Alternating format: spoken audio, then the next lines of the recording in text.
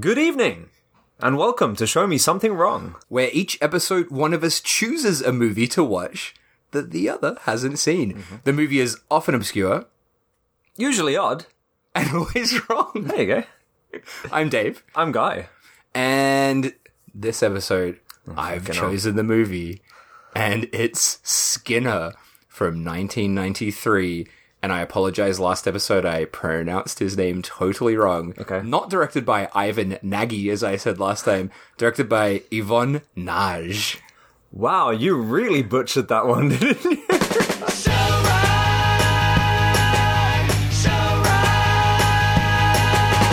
To my credit, it is his last name is spelled N-A-G-Y. Yeah, I would have called him Nagy. And then, having watched a whole lot of material about this guy, I'm like, oh, yep, it's Nage. It's his last name. Oh, mate. So Skinner, holy fuck. Wow. This is a film that I just stumbled across on a Tubi hunt. It was late one night. I was just scrolling through Tubi, and it caught my eye because Ted Raimi was on the cover. I'm like, oh, this looks interesting. Never heard of this. Clicked on it to see that not only is Ted Raimi in it, but Ricky fucking Lake and Tracy Lords are also in It's a this. very odd... Wild cast, yeah. it's like quite a three combo. completely different worlds that Yeah. have come together for this ridiculous movie. Yeah, it boggled my mind. And I'm a big Ricky Lake and Tracy Lords fan because of the John Waters films, and I always enjoy seeing Ted Raimi and stuff as well. Well, I don't. Oh, really? Okay. But I'll get to that. Okay, interesting. So, yeah, I put it on thinking it would just be a silly little horror film, and it's really not. It's, I mean, it kind of is, but it's also not.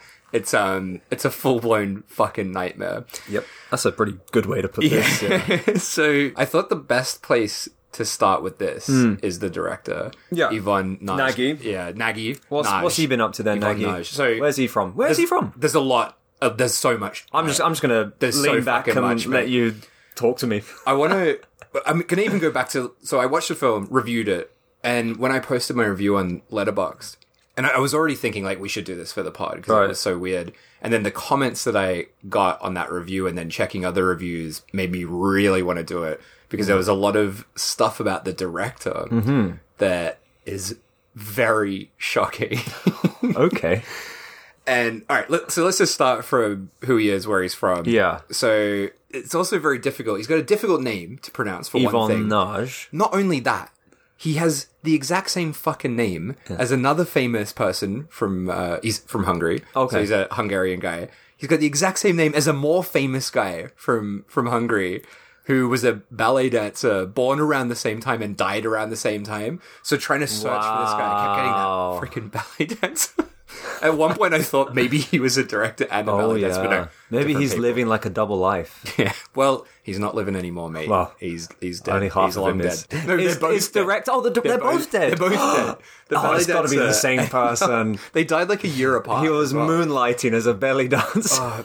A belly dancer, a ballet dancer. I've seen Yvonne Nage, and you wouldn't want to see him doing a belly dance. No? Oh, Christ. That would be a bit full on. But anyway, he was born in 1938, and after being an extra in a Hungarian movie, he decided he wanted to become a filmmaker. That's Not an actor. not an actor. He was like, no, I want to be a director. And Show him how it's done. don't know how much Hungarian history you know, but there was a revolution in 1956, and at that time he escaped the country and made his way to Austria. Right. So while he was in Austria, there was this refugee program for people who had escaped from Hungary, I guess, from the Soviet bloc or whatever.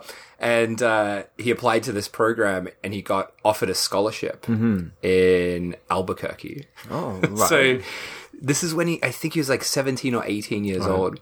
He was shipped off to Albuquerque with a bunch of other Hungarians. And it was to study English. Okay. So he picked up English pretty quickly. And once he was in America, he applied for film school and went to UCLA. Right. Very famous film school. And apparently, I can't find any fucking evidence of this other than something Yvonne Nage says in the Blu-ray extras of this film. But apparently he was the star of Francis Ford Coppola's student film that Coppola made in UCLA. But I can't find any fucking evidence of this. What the fuck? But anyway, he went to film school, but after graduating, he didn't become a filmmaker straight away. He became a photographer at Life magazine. What? So a very, big kind of job to get straight out of university. And he also photographed a lot of album covers, including one for B.B. King as well. So he had a pretty successful career as a photographer. But then he decided, no, I've got to get back to my original goal, passion, to be a filmmaker. And in the 70s, he started directing no-budget pictures. His first movie was all shot on short ends, kind of remaining bits of film. And then he slowly, moved to getting bigger and bigger budgets and eventually became a TV director, working on shows like Chips and Starsky and Hutch. Oh my God. And he also made a lot of I don't know if you've ever seen them, but the Murder of the Week TV movies, those sort of tacky kind of films. I love that shit so much. He also made, have you ever seen that Captain America movie from the either late 70s or early 80s? No. He made this famously terrible. Okay. He made the sequel to that, which is also very terrible. He kept directing movies and eventually in the 90s transitioned into making pornographic CD-ROMs. Oh, wow. For a company that he created called Mac Daddy. And yes, he died in 2015 at the age of 77. That's quite a life. It's quite a life. But that's not what makes him fascinating. Okay. That is nothing compared to why. Oh my God, this shit's gonna blow your fucking mind. I'm gonna have another sip of my beer. Hang on, I'm not ready for this. I'm still trying to process the CD porn drum things called Mac Daddy. So the reason he is so infamous, not famous, infamous, is not because of his films, but because of his connection to Heidi Fleiss. So do you know who Heidi Fleiss is? You might have to remind. It sounds familiar. I can't pinpoint it. So Heidi Fleiss is definitely the most famous modern day madam, and she's often referred to as the Hollywood madam. Okay. She's ridiculously well known as this woman who ran a prostitute. Right. So Heidi Fleiss was born into a very well off family, and then I guess just because of her attraction to creepy old men like Yvonne Nage, she ended up getting involved in the sex industry, started her career as a prostitute, and then ultimately ended up running an upscale Hollywood-focused prostitution ring in LA. Wow. So all of her clients were very famous actors, directors, producers. And then in 1993, keep in mind, Skinner is from 1993, she was arrested for pandering. Do you know what pandering is? No. I didn't know either. I had to look this up. So pandering is the crime of compelling someone to become a prostitute or arranging a situation in which a person might prostitute themselves. Okay. I've done that to you before, right? You made me suck some guy's dick the other day. I wasn't into Is that it. pandering? But you didn't get paid. No, you were like, go on. I think because you didn't get paid, I think it's all right. It should be okay. Oh, then I wasn't Probably pandered. shouldn't have admitted this on the podcast. Oh, Jesus. Edit that one out. So yes, in 1993, she was arrested for pandering and became an absolute kind of media sensation because of these high profile clients that she had. And ultimately she served 20 months in prison and had to perform 370 hours of community service. Oh, bloody hell, that's a lot. For being the Hollywood madam. And then from that point on, she's basically remained pretty well known. She still appears on TV and the news from time to time. She dated Tom Sizemore, the actor, for quite a long time. And that was a thing in the news because she accused him of domestic abuse and stuff like that. So she's been in the news a lot. Yeah. But what does that have to do with Yvonne? Tell me. Oh, this is so convoluted. I hope you're able to follow this. So, at the height of her fame of this trial, the filmmaker Nick Broomfield started covering her case for a BBC production called Heidi Fleiss, Hollywood Madam. Very original title.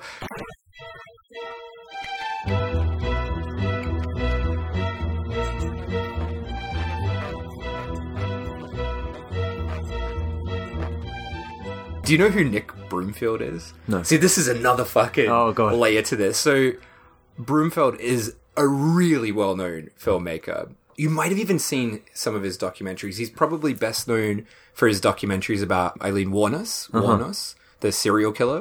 You know, the film Monster is based on her. So he directed some documentaries about her, got really close to her.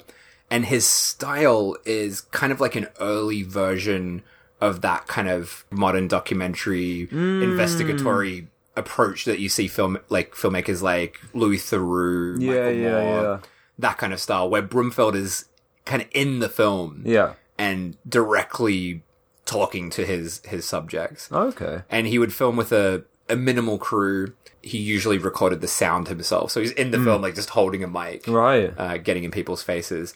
Personally, I really don't like him as a filmmaker. I found that first film that he did about the serial killer, Eileen Wuornos, I found it kind of despicable. He's just so aggressive. And to me, he seems to like just push his own narrative so strongly that it rings very false. But I guess you could say that about any documentary.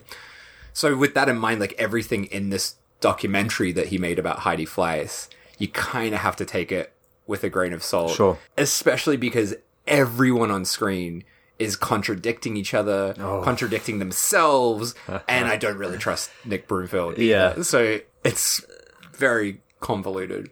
But in this documentary, his focus, kind of even more so than Heidi Fleiss, is Ivan Nagy. Because Ivan Nagy was the ex-boyfriend of Heidi Fleiss. And in the documentary, Broomfield talks to this woman called Madame Alex, who is another very famous, now dead Hollywood madam, but like a kind of old school Hollywood madam. So she's all like this crusty old granny, like on her bed, and she hates Ivan Nagy. And she claims that Ivan Nagy, so this much, much older boyfriend of Heidi Fleiss, sold Heidi Fleiss to her as a prostitute for $500. Wait, what? Yeah. What? So the director of Skinner apparently sold Heidi Fleiss. He sold a person. Sold his girlfriend as a prostitute to Madame Alex. But again, keep in mind, we can't, like, this is one version of this. Other people say later, like, oh, it was like a normal introductory fee that anyone would get for, but that's how she words it. Jesus. So it gets worse. Oh, okay. So then allegedly, Nagy kind of made Heidi Fleiss learn the ropes of the prostitution ring business from Madame Alex, so that she could ultimately steal her prostitution ring and take it over with the help of Ivan Nagy and a guy called Cookie, who was an ex-Israeli military guy. What?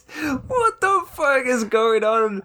It's insane. So Ivan Nagy and this guy called Cookie are basically organizing to steal this prostitution ring using Heidi Fleiss. Wow. And as a side note, we don't ever see Cookie in the film. I think he might be dead. I can't really remember. But whenever he is brought up in front of women, everyone gets very stressed out. So he's clearly like a very bad man. Yeah. And this one porno actress that they talk to, she's just like, as soon as Cookie's name is brought up, she's like, we're stopping the interview now, and leaves. Wow. It's so intense. She's like, controversial character then. and in Ivan Nagy's house, there's bullet holes all through the ceiling that he's like, yeah, Cookie did those. The fuck?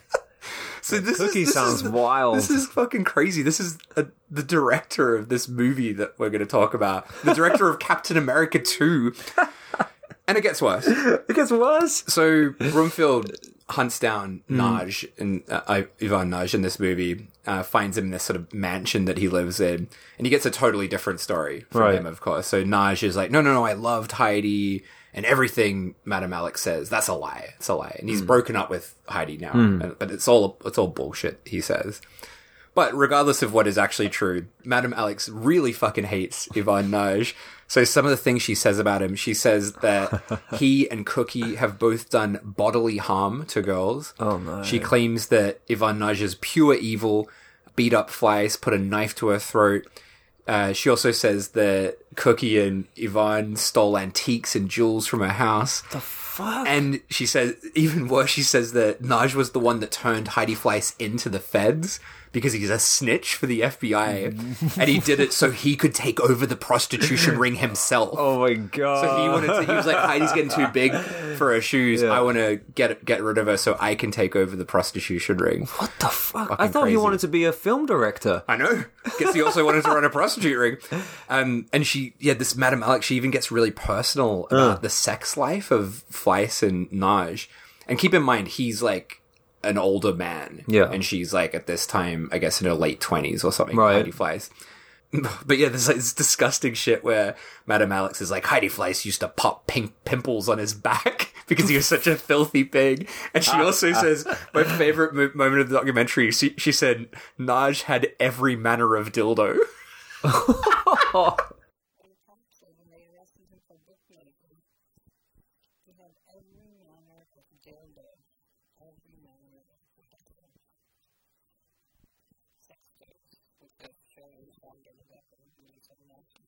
So Madame Alex has a lot of bad shit to say. Yeah. Not just her.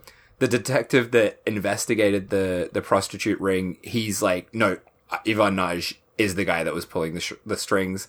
Heidi Fleiss's mum blames Ivan Naj for getting her into prostitution. One of Heidi's prostitutes says that he was violent and brutal with her. He hit her, he gagged her with a towel, and he did things that, in her words, only a Hungarian freak would do. Oh my god. Jesus Christ. And then Fleiss is interviewed about this as well. And yeah, she claims that she learned everything about prostitution rings from Ivan Naj. She also confirms that Ivan was the one who went to the feds to take her down because he was jealous of her. And she said the only reason she stayed with him was because he threatened to hurt her family and cut off her brother's arms and legs. What the fuck? Yeah. This guy's unhinged. Yeah. And to give Ivan Naj's side of the story, he says this is all bullshit. So not in the documentary, but in the Blu-ray extras, he talks about this experience of this documentary, and he says that he hated the director, Nick Broomfield. Said he didn't like him, didn't like his methodology, and he actually only agreed to be involved in the documentary because Nick Broomfield was the student of Ivan Naj's editing lecturer from UCLA. Right. He thought they had some sort of connection there. Yeah. Broomfield promised to be fair. And he also claims that Nick Broomfield fell in love with Heidi Fleiss while he was making the documentary. And he says, like, if you watch the film, this is actually true. Whenever he shoots Heidi in the film, it's with very, like, nice lighting, soft lenses. And whenever Ivan Naj is in shot, it's, like, dark shadows everywhere. But there are some things we can know for sure that is true. So Naj was a convicted bookmaker. And 6 weeks after Heidi's arrest, he was arrested for drug trafficking. Oh. And later he also got arrested for pandering too. Right. So that's true. That, like, whether the charges are real or not, who knows, but he did get arrested for those things. And no matter what level of involvement he has with the prostitute ring, his relationship with Heidi Fleiss is fucking insane. Right. It's really hard to know it's true, but you can see how disturbed it is. So the documentary has all this private home video footage between them, and it's so disturbing.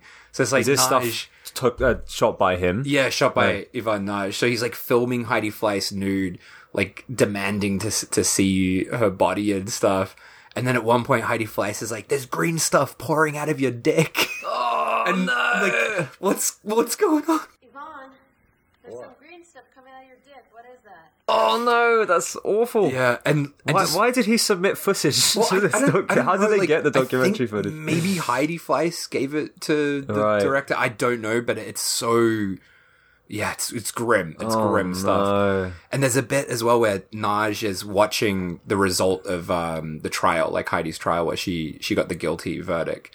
And he claims that he's sad and angry, but he looks fucking delighted. So he's completely full of shit. But then after this verdict, this guilty verdict, apparently Ivan Naj, who put her in prison probably, and Heidi reconcile after the verdict. They get back together, maybe. It's hard to know, again, what's true. Jeez. And yet Naj, like, calls up Heidi Fleiss to prove that they're still a couple. So it's nuts, man. And this documentary, he really comes across as a truly concerning man. He's full of anger, full of rage. But the film's sort of last kind of part, we have this long interview with Heidi Fleiss. She's kind of somewhere in the center of Ivan's world and Madame Alex's version of who he is. But she basically claims that both Madame Alex and Naj are deeply bizarre people who make everything bigger than it is. Right. She said their hatred for each other has basically dragged her into their story. They've sort of put her at the center of everything. But yeah, man, it is a crazy documentary with everything from Ron Jeremy showing up as a guy that gives information about Heidi Fleiss. You trust him, wouldn't you? Yeah. And there's stuff of like the media going absolutely bonkers, which is like amazing to watch. And there's also scenes of Naj showing off the CD-ROMs that I was telling you about. And his CD-ROMs, I think it was called like Heidi's Girls, and it's just all Heidi's prostitutes that he's filmed. Oh, so fucked up. Something else that's in the documentary is footage from the movie Skinner. Hey! So Brumfeld goes pretty hard on this film. Right. You know, kind of, he's using it as evidence of what a sick fuck Naj is, basically. Classic kind of, you know, moral panic kind of guy. Bit of a dick move. But he does point out something pretty interesting. Do you remember the name of Tracy Lord's character? It's Heidi, isn't it? Yeah. So he really, you know, keys in on that point. And yeah, this as a spoiler alert for the end of Skinner, which we're going to talk about later anyway. You know, Skinner and Heidi destroy each other. And yeah, this documentary tries to draw this parallel between those two characters and Naj and Heidi Fleiss, who, in the director's words, are doing everything to fuck each other up. So that's Ivan Naj. That's interesting. I mean, when I was watching, obviously this is a horror film and it's got plenty of grotesque scenes, but when I was watching it, it didn't seem like it was made by a particularly deranged man. It seemed like, there's some fucked up stuff in here, but it just kind of played out like a pretty average 90s horror film. But listening to all these stories, I'm starting to connect a few dots. Yeah, I and there are a few scenes which now appear a bit more sinister than I initially thought. Yeah, I mean, the first time I watched this, I thought it felt a bit sick, but like not too bad. I was just like, there's something a bit off about this film. Then I watched the documentary, watched the film again, and it really takes on another tone after knowing that. It's like impossible not to be thinking about that as you're watching it. Because there's like lots of stuff in there. There's, you know, in this film we got like prostitution, we got drugs, things that he's both been arrested for. Yeah. So it seems he's drawn from his from what he knows. Yeah. And look, to not get too excited about the Heidi connection thing though, it is a little bit dubious. So he didn't write the script. Okay. And he says that this connection is totally coincidental. The script was written before he was involved and before all this sort of, you know, drama kicked off. Okay. So this trial was happening in 93 when this film came out, but this was shot before then, right? So it was before all the drama sort of started. And on the script, this is another really crazy thing about this film. So it's written by a guy called Paul Hart Wilden. Don't know if I'm pronouncing that right. Paul Hart Wilden. And it's actually a British script. Oh, no. And this was supposed to be a British film. Really? So yeah, he wrote this, this guy that wrote it, he was really fascinated by serial killers. He took a lot of inspiration from Ed Gein, and he wanted this to be shot in London. So that's kind of why it has that sort of theme of water running through it, because he was picturing it in the London Docklands. Right.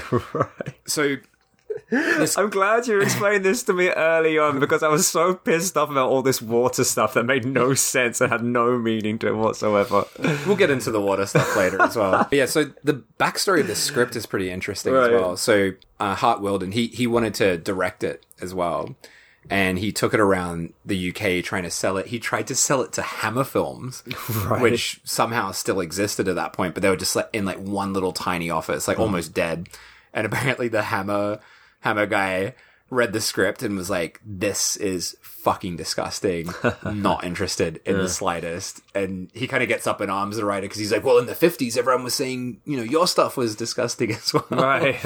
And the Hammer guy's like, yeah, whatever, get out of here. It's a bit of a different breed, isn't it? You know, Wolfman or Skinner, not really comparable. I really could not see this as a Hammer film. No. So yeah, he tried to get government funding, but of course, you're not going to get government funding for a film like this. So he went to America and was introduced to a producer called Brad Wyman, who read it, wanted to make it, but the catch was he already had a director for it. Right. So the writer couldn't direct it. He wanted Ivan Nagy to direct the film. And the writer decided to just go for it because he'd already had so many rejections for it. And when they made it, he had absolutely no connection to the production, knew nothing about it. And the first time and only time I think he said he saw something from it was the original screening of A Rough Assembly. And he said he was completely mortified. We'll come back to him later as well, because he's got a few things to say about the film. Did Yvonne change the script, or was... I want to get to that later. Okay. Because, yeah, not much, but he did change one thing. And it's a pretty big thing. I'm racking my brains. Hey, we'll get to it. We'll get to it. All right, so that's the backstory of the film. That's a pretty great backstory. I'll tell you a bit more about the post-its release as well, which is quite exciting as well. But shall we get into the film itself? Let's do it. All right, so we have some truly shitty titles. Yep. Like, just the font is awful, like bizarrely like misshapen. There's like typos in there. And we see Tracy Lords in water. There's gonna be a lot of water in this film. The London Locks. She's got some great lines in this first scene. I love Tracy Lords as well. I'll talk more about her later, but she's talking about someone's coming back. Yeah. Like, someone's coming back. She says, like a dog returns to vomit. Like a dog returns to its vomit, a fool returns to its folly. Which also feels quite British. You can imagine that in a greasy London accent. Yeah. And she says, you're a creature of habit, Skinner. You'll be back. You'll be back. As she's saying this, we're seeing like a bag opening up with all these tools inside and shots of water flowing down. And the idea is, like, from the writer, in his words, whether you think he achieved it or not, he says water is whatever it is put into. Like, there's no shape to water. So Skinner is someone who needs to fit into other people. Fucking hell. Which, that's a bit bloody abstract, isn't it? It's a bit abstract, but I quite liked it, though. Yeah, it's great, but it did not convey that at all in this film. You just have bloody Skinner frolicking around in water for half the bloody movie. I will confess, this is frolicking. Oh, it's 100% frolicking. I knew it. It was like not even 5 minutes into the movie, we got bloody river frolicking. For guys' definition of frolicking, please go back to red spells red. Yeah, all you need to know about frolicking is in that episode. Yeah. But fucking hell, seriously, that's why there's so much water in here in this movie. Yeah.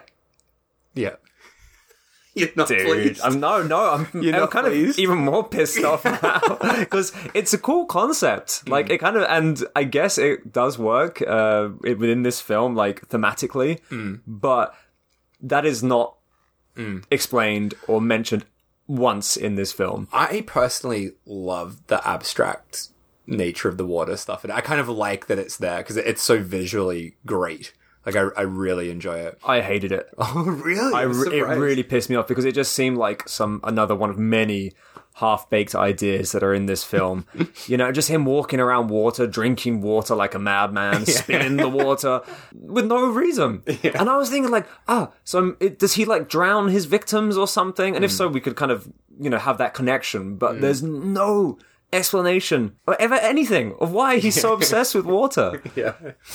Watch it again, though, knowing that fact. It does work quite well, I think. All right. But yeah, we see in the water Skinner walking through the water. It's a very, like, shallow water. And Skinner is played by Ted Raimi. Old Ted. Of course, the brother of Sam Raimi. apparently at this time he was looking for like offbeat horror and indie kind of roles to do because he said he was bored of doing like straight roles. I've never seen him in a straight role. No, dude. Oh, God. Oh, You're not a fan? no. Go on, tell us why. Kind of just going off what you said, you never see him in a straight role. He always plays the most annoying character. So there's something about him, and I forgot how much I hate him. Yeah. Because I have purposely avoided any films starring him for the Really? last, 10, 15 years or something. And reason being is he always has, this stupid grin on his face. He kind of performs all of his roles like a caricature, you know? Everything is overly exaggerated. He's always pouting. He's got this ridiculous smile on his face. And it just seems like everything's over the top. I think it was when I watched some film made by Bruce Campbell where he plays like an Italian. Have you seen? I forgot the name of the film. Doesn't ring He a plays bell. like an Italian, stereotypical Italian character, and he's just so fucking annoying to look at. And I felt like every film I've seen him in, he plays this stupid, annoying caricature. Yeah, and as soon as he walked up in the scene, and he's like, "Oh, you know," and he's got his pouting his lips and cracking his tongue. And I do get what you mean. I think I like him just because it's like, it's Sam Raimi's brother. And it's just, that's it. Has he done anything he's clearly the younger brother of a more talented person, and it seems like he's kind of gotten this free pass, if you will, because he was in the Evil Dead 2 films. I don't really know that much about him, I'm not going to lie, but everything I've kind of seen about him is kind of linked to his brother, and then he's had a few kind of small roles here and there doing other I don't things. think he's ever really done anything huge outside of stuff that his brother is involved in. But yeah, I don't know. I can't really think of any roles that I really love him in, but I did really like him in this. I thought he suited the character really well, and he does some pretty wild stuff in this film. I'm not gonna lie about that. Yeah, that's I'm not gonna disagree with you. Yeah. But yeah, no, I did enjoy him in this film quite a lot. I think this is the best role I've ever seen him in, I would say. I would agree. Yeah, he's cartoonish, but there's a reason for it in this film, I would say. Yeah. But yeah, no, I get what you mean. Yeah, he's... And it's just annoying to look at. I think maybe it's because he looks so much like his older brother as well. Like, he looks like Sam Raimi, so it's like Uncanny Valley to look at his face. Like, it's a bit wrong. But anyways, he just auditioned for this part like you would a normal role. Okay. But yeah, he said he played the audition as a kind of fairly normal person rather than being like a typical sort of maniac, because he thought that would be a better take on the character. And his main influence was Jeffrey Dahmer. Yeah. There you go. He does feel very Jeffrey Dahmer-esque, isn't he? Yeah. And he is that kind of killer as well. What do you call that? Like, there's the killers that love the moment of killing, and then there's the ones that like the aftermath and the body and stuff like that, which was what Dahmer was. There's a name for it. I don't know. He's that kind of killer, yeah. He's one of them. Anyway, so we're still in the opening titles. So we see shots of this bag opening, a knife coming out. We see chains, there's dripping sounds. We've got a fucking banging score from a band called Contagion, who were an industrial band from LA led by Keith Aram. Fucking love the score of this. In the titles, very exciting. We see effects by KNB. More on them later as well. And yeah, Skinner's walking through this water, and then we just see him in a room, and he's got a woman hanging on from the ceiling by a chain, all sort of roped up. We hear like a knife sharpening. Yeah, it's all very close up, very fastly cut together. Can't really see what's happening, the details, right? The title comes up, Skinner. Then we see Skinner running his hands through the water, which we'll see many, many times in this film. Then we see a knife sharpening. Then we see the woman's back with Skinner's hand on it. And then we get a really fast, almost kind of Saw-esque fast cut. You know, in Saw, that everything that goes really fast. It's like a very fast edit.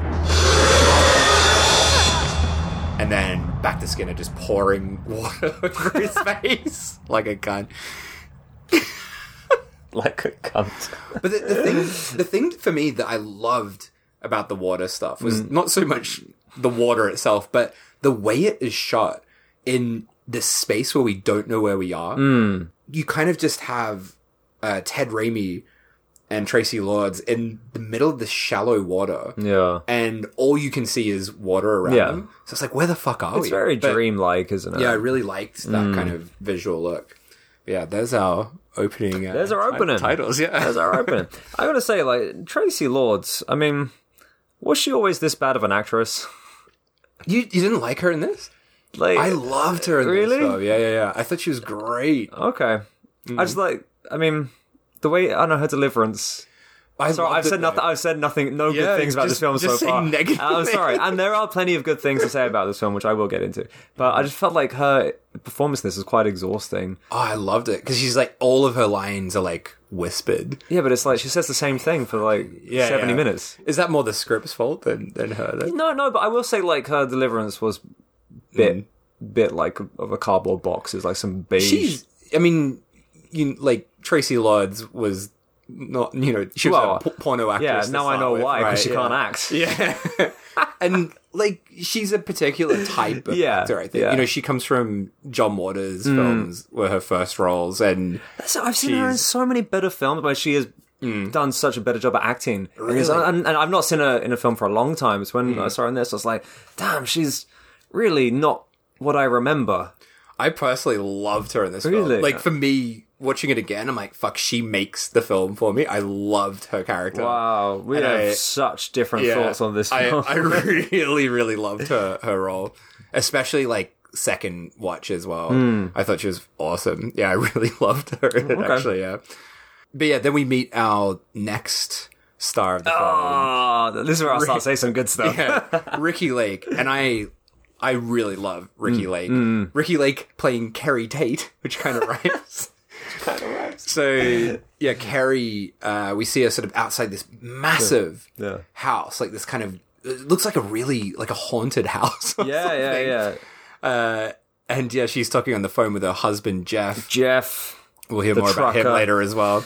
And she says she doesn't want to be left alone. The bills are piling up. They've just moved into a new house, yeah, they're in this new place. Yeah. She's like, oh, it's filthy. She's all upset.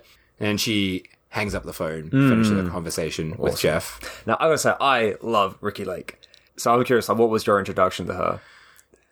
It's hard to think, but I think it probably would have been seeing her on the Ricki Lake show. Same, yeah. Yeah, back in the 90s, yeah. that aired in England all the time. I used to watch that. And then later when I was, like, watching John Waters films, I was like, wait. Yeah. That's the woman from the talk show. Yeah. And that really blew my mind. Yeah. And then seeing her in this, she's pretty bloody diverse, isn't she? She's awesome. And I love her in the John Waters films. Like, I really love her, of course, in Hairspray, but in Cry Baby as well, with Tracy Lords as well, who is fucking awesome in that film too. But yeah, she's great. I really enjoy her. She's got a very interesting life. Yeah. And she's really good in this film as well. She was great in this film. She's playing, in a way, like, I guess, the least interesting character, but she's really engaging. Like, on script, there's nothing that interesting about this character, but she really does well. She's so, like, sincere with her deliverance. She's so fucking likable, Ricki Lake. Yeah. And yeah, she's like not a typical kind of leading actress, which I think makes her more likable. But yeah, I'm a big fan of Ricki Lake. Big fan of Ricki Lake, yeah. But yes, so she's just had this shitty conversation with her shitty husband, Jeff. After she's hung up, a shadow falls over her. She screams. She looks up, and it's Dennis Skinner standing there. Skinner. Our mate Ted Raimi, Dennis Skinner. He just walks into people's houses now. He just walks straight in. He's like, oh, sorry. Saw an ad for a room to rent. That's not how you do things. So Carrie makes Skinner a coffee as he's creepily kind of looking at a photo of Carrie and her husband. She asks what he does, and he says, I've been traveling around trying to find a place to stay. He just instantly is like, this guy's not right. Don't let this guy take the room for rent.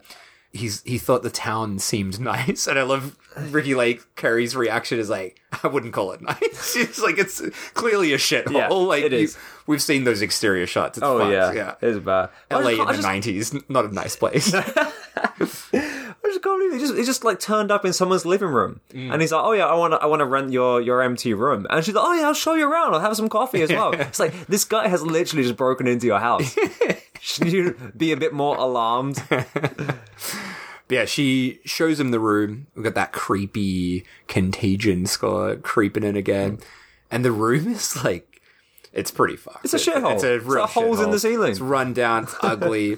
The camera, like, really... This is one thing I love about this film. Like, the camera just, like, drifts over scenes, and it's, like, really taking in what a disgusting room this is.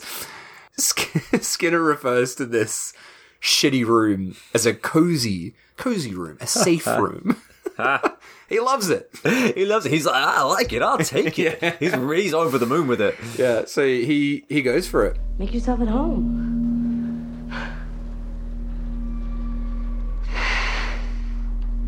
It's good to be home. Thanks. So then we come back to Tracy Lord's character, Heidi, stumbling around. She's clearly some kind of broken soul character. We don't know what's happened to her, but she can't walk properly. She can't really talk properly either. She kind of mumbles and staggers her way through life. The way that she's dressed is insane as well. How would you describe that? She's got... I've got nothing to compare it to, but she's got long blonde hair. Big old hat.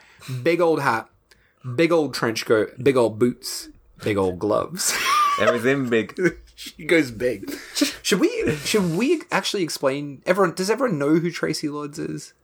Probably everyone listening to this. Problem. But just a brief overview. Yep. She was an extremely famous porn star in the 80s and caused the biggest scandal ever in porn when it was revealed that she was actually underage when she was in her first few very high-selling porn films. And then she kind of capitalized on that infamy to become an actress. She was in some John Waters stuff. She also made some trance music as well. What? I think it was trance or house or something. Seriously? Yeah, it's not great. She's in the movie Blade as well. Yeah, I saw She's like that. one yeah. scene in that, right? Yeah. I couldn't pick her out, but I went onto filmography and I saw that was one of the films listed. I could be totally wrong, but one of her songs might even be in the soundtrack of that. Could be wrong. That Don't was a quote me on pretty that. like techno-heavy soundtrack, wasn't it?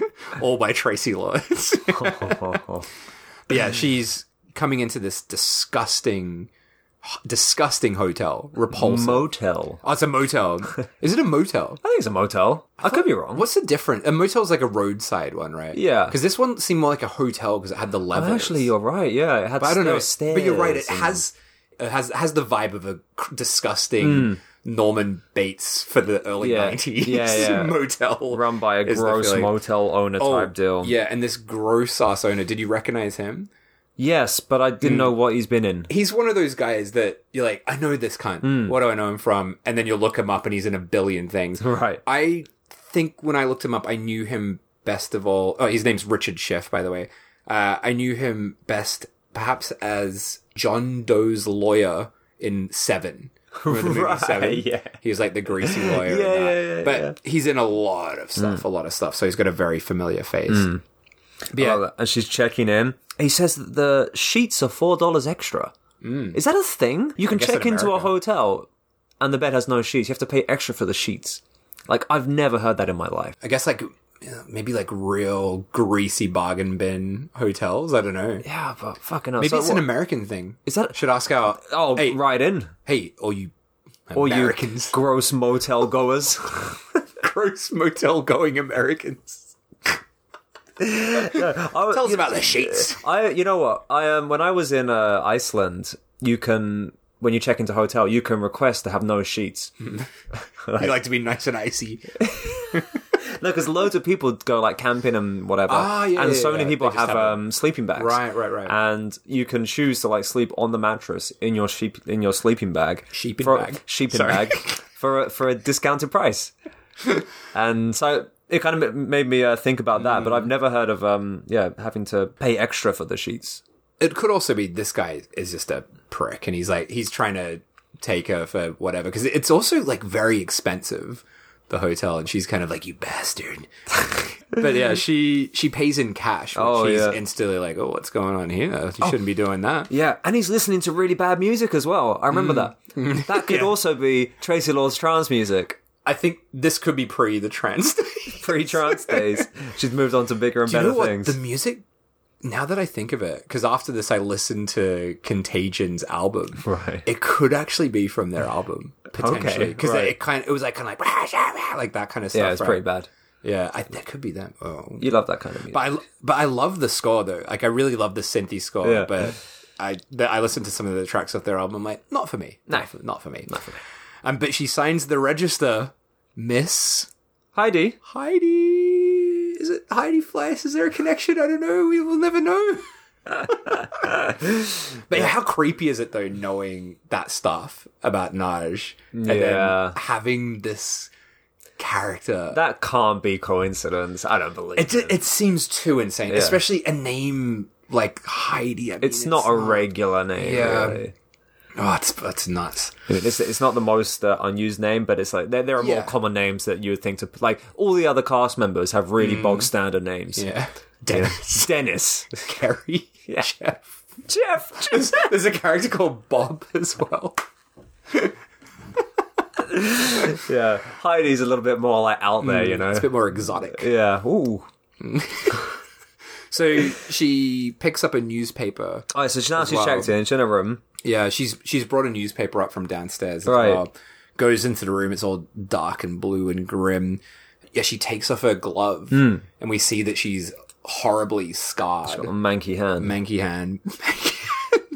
And she puts the newspaper over the mirror. She obviously doesn't want to look at herself. And then she takes out a syringe and shoots up one of the veins in her fucked, scarred hand. Her manky hand. And falls back onto the bed. Yeah, shoots up the mank hand. And then, falls back onto the bed. And we get one of the sleaziest shots I think I've ever seen. Right. In a film, where she falls back after shooting herself up. And there's just this shot, like, between her legs for no reason. Right. You know, it's just like a shot that went too long. Yeah. Knowing who Nige is, it feels extra oily, that shot. It's extra oily. I mean, this is one of the things, like, I mean, as you said, anyone who knows Tracy Lords will know what kind of person, you know, she's in sexy movies. In this film, she's not a sexy character. But she's purposely been made to dress in the most, like, revealing clothing. It's kind of fucked up. I really felt that as it goes on as well, because she's in her underwear a lot. Yeah. But she's all scarred, so like her leg and her arm is scarred. We only see half of her face, so it's really exploitative the way it's shot. Yet it's just like in a bra with like a see-through, like, I don't know, top, like a vest top kind of thing on top. But it's like, her character has no reason whatsoever to be dressed like that. It's like completely disfigured, scarred, can't walk, limping girl. It feels heroin addict. And it's like, make her as sexy as possible. It feels like very fetishistic, right? Like, oh, this scarred girl, love it, kind of thing. It's like, it's a bit grim. Yeah. But she says that thing, doesn't she?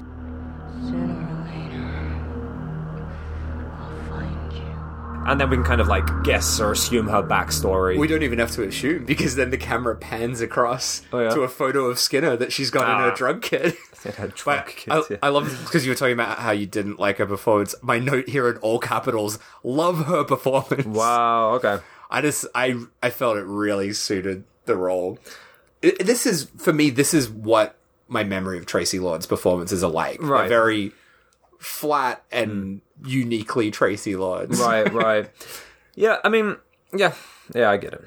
But she keeps saying this, like, sooner or later I'll find you thing, which turns out to be much fucking later. Yeah, we're gonna. Which I think also is where a lot of my aggravation towards this character comes from, because she just does the same thing. Yeah, she says the same shit, she does the same stuff for like the entirety of this film. That's true. She doesn't have a lot to do, but there's like no progression of her character whatsoever, or her story really. I did enjoy that in a way though, because it's a very dream-like film, and I kind of like the way she's just always there, sort of watching, and it's almost like, wait, for partway through this film, like, is she like a ghost, or is she this? Because she's so seemingly separate for such a long time, just sort of watching everything. So I kind of enjoyed that personally. But yeah, I can see it narratively. It's very repetitive. Yeah. Oh, and then the next scene. Oh my god! So we cut to post shower Ted Raimi. Did they try to make Ted Raimi sexy for this film? He does look like he's hit the gym for a couple of weeks. Oh, he does. He's buff.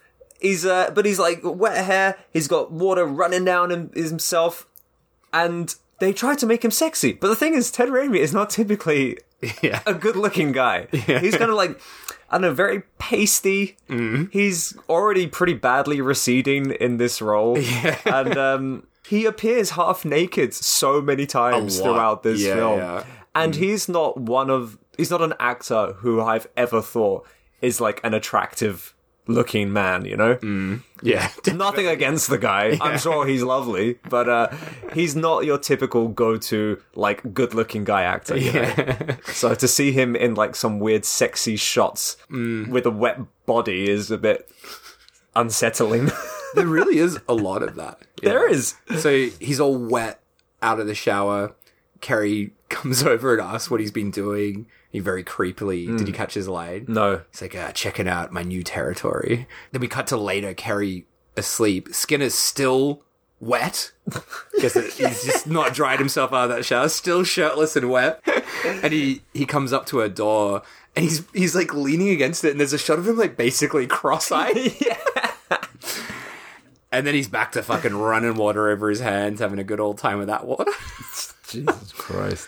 Oh, and then the next scene. So we get to this I love the fucked locations in this film so much. So we see Skinner outside daytime in this absolutely fucked looking neighborhood, smothered with graffiti. Like every inch of the wall is like graffiti. Apparently this was shot all in downtown LA, shot in a neighborhood called Echo Park, and it just looks fucked, man. Was there a park there? I don't know. I didn't see anything. It might just be the name of the suburb. There's no green in it. Yeah, it was just grim, industrial, like kind of like the sides of the wrong side of the tracks. It looks really dangerous where they were filming. But yeah, he's walking down with his toolkit. A prostitute walks past. Skinner asks if she's for sale and asks if he can call her Carrie. Uh-oh. That's Ricky Lake's character. That's Ricky Lake, yeah. Oh. Ricky Tate. Ricky Lake. They walk down the dirty old train tracks together. Yeah. And we get a flash, mad quick, saw flash of some flesh cutting, then water again. So we don't actually see what happened here. But we can guess. We can guess. We know what Skinner's up to. Oh, Dennis. Is it his name? Do you reckon that's his actual name? I was gonna say, I mean, he's doing pretty well to live up to his name, isn't he? Like, and that's this kind of like, this would only ever be in a 90s horror film, you know? You have the main character called Skinner, who skins people, you know? It's so 90s horror. It's kind of like, Mr. Baker, the guy who like bakes pies in your local neighborhood. So then back to Carrie's house, and our mate Jeff. Jeff's back. Husband Jeff pulls up his big old truck. Did you recognize Jeff? I did. Couldn't say from where though. Again, he's a real working actor, this guy. So his name is David War. His name is David War. God, I can't say it. Wachowski, maybe. Sorry if I'm saying that wrong. He's in a lot of stuff.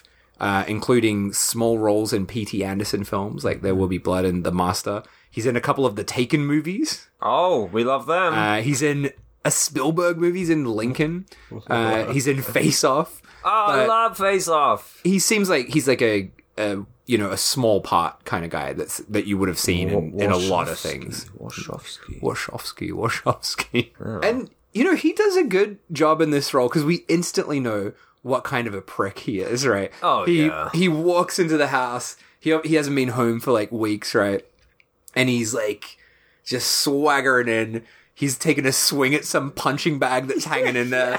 He's instantly hunting for a beer. Yeah. And it's like morning. I know. And he's like, where's a beer? No beer. And then Carrie comes in, but Jeff is enraged because he's found Dennis's sneakers. Yeah. What the fuck are these? Yeah.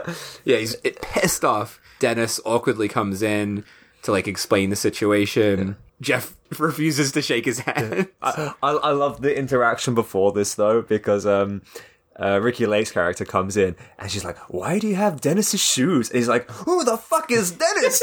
You got some guy living here while I'm away." And yeah. Yeah, out of context, she hasn't told him about. Dennis. Apparently they had a conversation like they were going to rent out a room. And I love that, yeah. Because she's like, I thought we decided to rent out the spare room. And he goes, yeah, I guess we did. It's like, wait, did you or didn't so you? he knows that they're doing that, but he's still pissed off about it. Maybe he wasn't supposed to shout that line. Maybe it was supposed to be, yeah, I guess we did. He just read it wrong. Yeah. So anyway, we've set up Jeff and Skinner. They don't get along well. No. Understandably.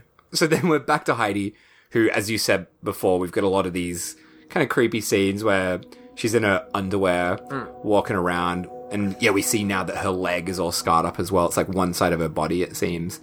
And the manager, the most disgusting gross manager man. ever, is watching through a kind of classic hole in a painting kind of job. Love it. Watching through like a real Norman Bates. He's he's a modern day Norman Bates, this guy. Did you ever see that Psycho remake that Gus Van Sant did? Is that with Vince Vaughn. And he like wanks off while he's looking at her through the hole. It's like a shot for shot remake, but they add a bit of wanking in it. Gus Van Sant's like, we need to modernize this. We need to put some wanks in there. No, like I've never in my life thought I want to see a Vince Vaughn starring Psycho remake. So no, I've not watched it. But I've not watched it. Now I've watched that scene. That I hear there's wanking involved. I watched that scene because I didn't believe it was real, Right. but it's real. It is real. It's Hitchcock. He needed more wanks in his film. It was in the script, but he wasn't allowed to put it in because it was 1960. Oh. But yeah, Heidi's looking at a picture of Skinner, and again, she's saying all that stuff again. You can't run forever, all that sort of spiel, stuff. yeah. That she says a lot in this film. It's gonna be me. It's gonna be you. Then we're back. Skinner stalking around, back to the same graffiti place. You would have thought those the prostitutes wouldn't come back there after the murders that are going on there, but anyway. Kind of goes back to would it be the Infernal Rapist when he kept picking up the girls from the salon and they just all kept getting murdered and all the other girls still kept going off with him. I forgot about that. Yeah, it is very similar to that. But yeah, we see him again. He's got his bag. Did you notice? I only noticed this in the second viewing. There's a shot, sort of, kind of. I don't know what you would say. Like it's just like a shot tracking past the ground. Right. We're seeing a bunch of stuff on the ground. It's like just a kind of B-roll sort of shot. Did you see what you very quickly get a shot of? There's just a half-eaten watermelon on the ground. Right. Is that like the focus of the shot, or No, it's just there. It's just weird. It's just fucking weird. Anyway, prostitutes love watermelon? it's very strange. That's their diet. Bizarre. But yeah, prostitute comes out of this fucked looking building. Yeah, what are they doing in there? Yeah, I don't know what that They just building got an abandoned building and find all these prostitutes. And Skinner's like, oh, do you have a place to go? And she's like, yeah, sure, this fucking horrible building. Yeah. And then she like, oh, you don't want to do it outside? Yeah. And he's like, I'm a little shy. Yeah, thanks. Yeah, definitely not around here as well. Pretty awful around here. Not next to this old bloody watermelon. Yeah. And we briefly go back to Kerry and Jeff again. Yeah. Kerry's trying to massage Jeff and massage his troubles away, but he's just all pissy. He's just an angry man, isn't he? We don't like Jeff. He's just we're made not to like him. He should hook up with Skinner instead. He's much nicer and hunky. We've seen him with his shirt off, wet and shirtless. And he's like that the majority of the time anyway. Yeah. So then back to Skinner. He's got the prostitute in her little horrible fuck den. Yep. It's all like red lighting, creepy sort of stuff. She's laying out the prices. 20 gets oral, 50 for straight. Anything kinky is extra. How much extra? Depends how kinky. And he asks her to close her eyes and keep her stockings on, which is kind of a throwaway line, right? I don't know why he wants that on. Yeah. And demands that she gets on the bed and tie her feet up, and he ties up her hands. That never goes well. Yeah, and she's like, oh, here we go. She's like, oh, this guy knows what he's doing. Yeah. Just finally, about time. She's keen as a bean. I mean, come on. Are you gonna like go to some fucking room with some random dude called Skinner with a toolkit with him? Yeah, he's got and tie yourself up willingly? I mean, you're asking to be killed. Yeah, she blew it big time. Yeah, he tells her to close her eyes because he's going to go in the bathroom. She can't open them until he comes out. And he says the stupidest line. What does he say? From the bathroom, he's like, "No looky-loos." No looky-loos. Got it. It's a real Ted Raimi. Ted. Very Ted Raimi. Like, that Yeah. must have been improvised by Ted. Oh, God. So she's on the bed, eyes closed. We have some clanking about in the bathroom. He opens the door up. And we see the shadow of something, and we're like, wait, what the fuck? This is actually an amazing shot. Oh, I loved it. So, yeah, she's been told not to open her eyes. Where we hear all this, like, banging and clanging. He comes out. Like I said, we see this silhouette kind of approach her. And as it gets close, she opens her eyes, immediately go to scream. And we see a hand, almost like ladylike hands, come down from outside of the shot and, like, strangle her to death. And he says in, like, a woman-like voice, Told you not to look when I was getting dressed. We're gonna have a talk, you bitch. It's great. Yeah. It's really fucking unnerving. It's unhinged. Yeah. It's full on. He's clearly like some fucking, I don't know, schizophrenic or something, where he's playing two different characters. Yeah, he's like become the skin that he's in, right? And we see that it's like the fucking hands have nail polish on still. Yeah. But I love that we don't see too much yet. We've just got the shadow, which is like, you can see he's got something over his head as well. So he's clearly in a full skin suit, but we haven't seen it yet. And that's when I was like, oh, this has gotten interesting. Yeah, because up until this point, I was not really feeling it that much, but it starts to build from this point on, it's not just a typical, like, you know, kill and skin people. Definitely not. It's a real schizophrenic nutcase man, like, embodying the people that he's killed. Yeah, it's a slow, dreamy build as well to the crazy stuff that's in it. So that's happened. That fucked up thing happened. Then we're back to Jeff and Carrie. Oh, and mate, I would divorce Jeff in an instant. He's not great. He's a dick. Carrie's offering to make him breakfast. He's like, "No, I gotta go. I gotta leave." he's just out of there. Yeah, Carrie is looking at the washing and she finds a towel covered in blood. Yeah, and goes up to Skinner's door, goes inside, sees more towels on the bed. Skinner just appears behind her, then drops his toolkit. She's like, "Oh, I found some blood on your towel. I was just worried about you," sort of thing. And he just makes this fucking terrible excuse where he's like, fucking idiot. He's like, oh, yeah, I cut myself. He's like, "Oh, yeah, I'm a hemophiliac." Yeah. I'm fine now. Yeah, don't worry about it. It's just a panicked lie. How has he gotten away with being a skinning serial killer for so long? That? Oh, I'm a hemophiliac. Like, that's such a precise thing to put into a script. I guess only hemophiliacs would normally say that. Hemophiliacs and Skinner. It's like, you don't have to be a hemophiliac to cut yourself, to have blood on your towel. Yeah, we all bleed, Skinner. So he doesn't quite understand how blood in the human body works. Wait, is everyone I'm killing a hemophiliac? What's going on? Oh, this bloody guy's bleeding a lot. He must be a bloody hemophiliac over here. Oh, man. Yeah, Skinner just stares at her. She leaves, and then we sort of cut straight away to, again, more water stuff where he's pouring a glass of water. Oh, yeah. He's sort of hypnotized by the water, and he's left the tap running as well. He's like, "Oh, I like the way the light sort of plays off her, and it's always moving and changing." And Carrie's just like, "You're wasting the fucking water bill." Turns it off in a rage. Skinner's also mentioned that he's been trying to get a job. So then we cut into his job where he's fucking mopping this factory warehouse. Yeah. Oh, this was like, I think this is an abandoned factory, by the way. This place that they shot. Right. This, yeah. Why is... Oh, but they shot it, okay. Yeah, right. So the location was some abandoned place they had. But he's like mopping and just like playing around with the mop like a goofball. It's just ridiculous. Doing the whole like mic stand. Yeah, thing. yeah. It's like so nuts. And then we meet the best character of the film. Not really. We meet a security guard, Bob. But did you get his dog's name? Does his dog have? I did not get the dog's name. It's probably Bob too. It's probably Bob and dog walk through. It's just dog. It doesn't have a name. It's just dog. Yeah. And yeah, apparently the dog likes Skinner. There you go. Yeah. Good for you, Skinner. Dog likes you. No one else does, mate. Back to Heidi. Tracy Lords. She's trying to shoot up again. She's shaking like a maniac.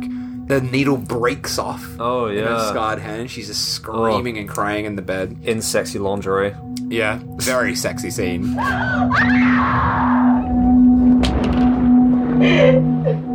How many comes did you do? Several. Several. I mean, it was a short scene, so I got about 10 in. Yeah. If it was a bit longer, it could have been 20, but... Show me the manky hand again. I want a manky hand job. I feel bad now. There's nothing... If there's any burn victims listening to this... Oh, boy. So then back to Skinner. Oh, he's back again. Back at the factory. And it's nighttime now. He's there alone. And he's just searching around. Yeah. And he gets through this door and goes into this very dark space with all this industrial looking junk around. It's like chains and like equipment and all this sort of shit around. Where is he supposed to be working? Like you said, they filmed in an abandoned place. Some kind of factory. They just refer to it as a factory. Yeah. Yeah, I don't know. I don't know what kind of place it is. We don't really ever get any idea of what they do at this factory. He mops. He's just a janitor. He doesn't know what they're doing there. But he finds this space in this factory, and it's his new lair. So he's like looking around. He's like, "Yep, this is a good place." He's for found Skinner. his den. Yeah. Yeah. Then a very interesting scene where Carrie's cooking dinner. Oh, this is very distressing. Oh my god! So, oh no, this is really gross. So yeah, she's got this like roast chicken. It's raw at the time, and she's trying to cut it open, and the skin's kind of difficult to cut. So Skinner walks over, takes the knife, cuts it open very swiftly, and then starts rubbing his hands all over this raw chicken. Yeah. Like caressing this raw chicken. Like he kind of spreads the skin to the side and kind of starts groping it. And she's like swooned by this. Yeah, she's like, She's love like, the way you're touching that chicken. He's a man's man. He can cut the chicken. Wish he could touch me like he touches that chicken. And then they start like dancing in the room. This was one of the funniest things ever. So not only did they start dancing, so the radio, like the song starts up, and Skinner's like, "Oh, I love this song," and the song is absolute fucking madness. It's like something out of fucking Twin Peaks, but like a really crazy, like where everything's moving backwards scene in Twin Peaks. It's fucked. Good song, isn't it? Yeah. And they're just dancing, And they're dancing romantically to this fucked song. And he's still got raw chicken hands. I didn't even think of that. That's And he's disgusting. holding a knife in the other hand, and they're dancing. They are getting salmonella. After the She scene. loves his company, apparently. But wait, what the fuck is going on, mate? I want Ricky Lake as my landlord. Because she not only she cooks him dinner, she makes him coffee, she washes his bloody sheets. Like, my landlord won't even pick up the fucking phone when I call him. She's cooking him dinner, making him coffee, washing his sheets. Like, she's gonna be the best landlord ever. Oh man. But yeah, this is when we're starting to build this like romance between these two characters as well. But yeah, Skinner, Carrie's asleep in her room. Skinner's walking up to the door. We think maybe it might happen. Oh, is this when Sexy Ted Raimi's back? He's all wet and Yeah, naked again. He's wet as a Whistle? wet as a whistle. There we go. He's as wet as a whistle, shining in that blue light. Rubbing himself up against the doorknob. Yeah, comes over for a shag, but the phone rings and it's Jeff. And he sweet talks Carrie back into his arms. So Skinner's like, fuck it, I missed my opportunity. Better go dry myself off before I catch a cold. Better go dry myself off, then get back to the water. Yeah, so then we're back in the water in this weird, gross river that we never really quite... It's like, I don't know how to explain what it looks like, because it's not a river per se, right? It's like a sewer almost, like it looks like. But it's all like concrete, like waterway sort of thing. Yeah. Yeah. I don't know what you call it. But he's playing about in it. The camera tracks down from him playing in the water to Heidi, who's just there, standing, watching him. So this is the point where I'm like, wait, is this real? Like, what is this? And she's just berating him for becoming predictable. Doing a whole spiel again. Yeah. And she like limps. I'll find you in the end. Yeah. You won't get away. She finds him in the end, the very fucking end. And she, to be fair, she didn't lie. She said in the end, and it was the last scene of the film. But yeah, True to her word, yeah. Although she almost gets him in this bit. she limps after him, and Skinner's down that grocery. So this is like, this again. isn't a dream now. This is like a No, I think all that was real. right. Well, or maybe it was a dream. I don't know. Fucked if I know. But yeah, she actually goes after him here. Yeah, she goes after him. He's back on that graffiti sort of street, and he's sort of chasing after what I guess is a prostitute, this blonde prostitute, who is smart enough to know that, you know, this guy's not well. He's not well. And he chases this prostitute down, who stops and is like, "Why are you following me?" And he wallops her over the head, knocking her out, and kind of instantly just slits her throat. Yeah. Does a quick job of slitting her throat. And then Heidi appears a bit too late from behind to stop Skinner, who kind of cackles and runs away. Yeah, like, doesn't she kind of makes herself known? Like, Yeah, she yeah. approaches him from behind. She's got a syringe full of something. We don't know what it is. Something to knock him out, I don't know. But she makes herself known, and then he bashes her in the head and runs away or something. Yeah, so he runs away, and she's trying to help this, like, dying woman. And then Skinner comes back and just knocks out He does like Heidi. a full loop. He Yeah, runs yeah, off yeah. one way, comes back the other way. It's, And how is that hooker still alive? Just got her throat cut, and Heidi's like, "It'll be all right." yeah. It's like, it won't. She's had her fucking throat She's slit. done. She's done for. Yes. That's it. He bonks her with a rock. Yeah. He does a double bonk in this scene. Oh, and then he runs off with the hooker. So Yeah. that's it. He bonks Heidi. Yeah, no, he bonks the hooker, slits her throat. Then Heidi comes in, tries to bonk Skinner, but he runs away. Then Skinner comes back and he bonks He bonks Heidi. her. It's a reverse bonk. It's a reverse bonk, yeah. And then he runs off with the hooker. Then we get Ooh. the best scene of the film, which for a long time was censored from the film. I can see why. Yeah, Where but- was this censored? I think just like all like previous releases, it got like heavily cut. So there's like an R-rated version and then this more kind of recently released version. And so much was cut out of that R-rated one. It would have been unwatchable. But yeah, we're in Skinner's little den that he's set up in the factory. And it's a really creepy scene. He's telling this story as he's skinning this prostitute that he's just bonked. Bonked as in bonked on the head. Oh, this is like the most disturbing scene. I've just made a mockery It of it. ruined it.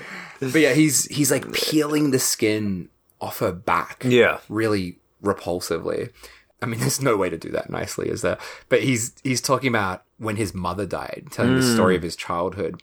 And when his mother died, his father insisted on doing the mother's post-mortem. I don't know how that works. Can you just do that? It's like, yeah, I'm gonna do my wife's. Don't worry about postmortem. Yeah, She's my wife, I'll do it. yeah. So Skinner had to watch his dad cutting up his mum's dead body. And he said, he had a smile on his face, "I want you to watch this, son." And he reached over and he pulled my mother's face off. Just pulled it right off. Do you do that in a post-mortem? Do you I think the dad cut was- people's faces off? I think the dad was just having a laugh. Put in a prank. Yeah, just a prank on his son. And Skinner talks about like feeling sick after this, as you would, and the dad beat him up after it. Yeah, why did Dad beat him up? I guess because he's like, "Oh, why didn't you enjoy this little prank that I just did of pulling your mum's face off?" And then in this story, Skinner talks about sneaking back into the room where the mother was, where the dead body was, and how the dad hadn't done a good job of sewing her up. So young Skinner, walked up and pulled her face off. And then as he tells this part of the story, he flips over the girl that he's skinning, and we see him do the same thing to the prostitute of like pulling her face Oh, off. yeah. We get that real close-up shot of her face. I don't know why. Like it's not the best effect, but there's something very fucking upsetting about this scene, and this shot is so disgusting. Just like Father showed me. I don't know, like it really made me uncomfortable, that shot of him pulling the face off. I don't know about you. I think but it's something about the expression that's still on the face. Like, it's got no skin, but you can still tell its facial expression. Yeah, it's really creepy. So yeah, these effects are by the very, very famous effects group, like KMB, founded by Robert Kurtzman, Greg Nicotero, and Howard Berger. And Ted Raimi, of course, knew these guys from Evil Dead 2, right? But in an interview I watched with Ted Raimi, he said that the effects work, it was created by them, but they were never actually on set. Okay. So they would send an associate to bring it to the set, but the main sort of KMB guys were never there. But still, fucking great It's effects. great. Yeah. The whole thing, the skinning, everything in this is absolutely amazing. Really. Yeah. And this has been our first, like, really violent scene. So it is quite a shock, I think. Like, it's like, whoa, holy shit. But then he goes, after pulling the face off, he goes back to his story, and he's talking about looking into the mirror when he was a kid, and he looked at himself, but it wasn't him looking back at himself. It was his mother. Yeah. So then we've got that kind of thing that you mentioned before, this sort of schizophrenic, him becoming these people, the water thing, you know? You put water in something and it becomes that shape. You know? Well, now that after you explain it to me, yeah. And then we're back to him with the prostitute's head. He's got it, like, holding it up, kind of like a puppet. And he's, like, touching the hands, like the skinned hands, all lovingly. And he refers to it as clothing for a divine soul. That's it, yeah. And then he puts on the skin suit of this prostitute, and he's just, like, touching himself. This shot is incredible. It's so good. And it's so perfectly lit as well, because he's kind of half in the shadows, and you can make up this silhouette of a woman. She's got like wild hair, and he's just like rubbing himself in the shadows, so we still can't really see everything, and it's just so beautifully shot. And it goes back to what you were saying, like, you don't see everything here. It's still kind of makes it really, really creepy and really gross. That's the best scene of the film by far. Like, it's such a disturbing... It wasn't my favorite scene, though. Oh god, I dread to think what your favorite scene is. I think you know what it is. So then, we're back to Heidi at the hotel. She is enraged after getting bonked and gonked on the head. Yeah, she rages while the manager is still watching like a creep. And she pulls out Skinner's photo from her cleavage. She just, like, keeps it in there, I guess. Sexy Tracy Lords. And she's, like, ripping away at the photo, saying how she's going to kill him. Blah, blah, blah. There we go. So then we're back to Carrie's place, and Jeff's back. And she's real happy to see him again. Then we get into the most fucked thing. One of the most fucked things I've ever seen in a film. And this was the scene. I was not at all considering this film for the podcast. And then when this scene happened, I added it to my list. This was great. It is fucking insane. At the end of our last episode, you said there was one scene that is so fun. This scene. When I was watching the skinning scene, I was like, is this the scene that he was talking about? And then this scene rolled around, and I was like, oh, this is the scene. Oh my god, it's unbelievable. So, like, and honestly, like, if you're someone that's easily offended by stuff, probably don't listen past this point, or don't watch this film. I loved that they had the balls to go there. It's intense, and I've got some extra info about this scene as well. Brilliant. So we go back to Skinner at the factory, and we meet a character that we've not met yet. He's just introduced in this scene. His name is Earl. Earl, yep. And he's talking about how he could have been a heavyweight champion. It's very important that I mention this, that he's a black guy. The reason why that is important will become obvious soon. I would normally not talk about the race of a character. In this case, it's very, very important. So Skinner walks in, and Earl's kind of like bullying him. He's annoyed at him for always smiling. And Earl says, like, oh, you remind me of the people I used to see at the state hospital, like grinning like a loon. And Skinner's fucking pissed off at this. You can see like the rage on his face. Doesn't he was all happy up until that point. And then he snaps. And he makes a joke about Earl's haircut, and they have a brief altercation. And as Earl leaves, we see Skinner just like, he's lost it. He's pissed off. Then we just cut to the sort of factory area, and we hear a scream. So like, okay, what's happening? And then, out of nowhere, we see Skinner wearing Earl's skin. So this black man's skin. in the skin suit, Full body. full body suit, just straight away we see it. Yeah. Not hiding anything in this case. It's just boom, here you go. And that's not the bad part about this. Ted Raimi, in this role, he walks out of the room and he is doing this unbelievably offensive, racist impersonation of Earl. I could not pass on it. I could not pass on it. Nothing flat. Like, it's so fucked. Like, I just could not believe that this was a film from the 90s. Like, it just blew my mind. And you know how I said earlier, the writer said, you know, that we mentioned that the writer had not had much change from the script, except this scene. Mm-hmm. This was not in his script. Really? And he said he had a real problem with it, and it crossed a line that he would personally not cross. Ted Raimi, about this scene, he talks about the film being so offensive that it couldn't be made today because of this scene. Oh, yeah. And he said that both him and the director, they wanted it to be this, like, repulsive, vulgar, like, imitation because they wanted it to be, like, you know, horrible. Like, to show how fucked Skinner is. Yeah. But Ted Raimi also said that it was really hard for him to shoot, and he felt really uncomfortable shooting it. And it offended a lot of people at the time. Oh, I can only imagine. But I really can't stress how insane it is. Yeah. And not only that, it goes for so long. I know. He's not only just wearing the suit, he's doing the whole mannerisms of this, like you said, the cartoon. Cartoonish. Version. Yeah. Racist black, you know, stereotypical black racist guy. He's got this kind of gangster lean as he walks. Yeah. He's just shouting out these random things. And he's also kind of talking in rhyme. I'll see you're running out of start your money. Yeah. And I was wondering, is that going back to when we did Dolomite? He said loads of people take from him when he talks in rhyme. Right. And I just, on a split thought, I thought, oh, maybe. Yeah, but, oh my God, But he comes out and he goes like, oh, baby. Yeah. And just him running through, kind of leaning back as he runs maniacally through this, like, street is insane. I don't know about you, but when I saw this the first time, I was so, like, just baffled by what I saw that I, like, didn't even register it. I'm like, oh, what's he doing? Like, it was like this slow realization of what he was doing. Oh my God.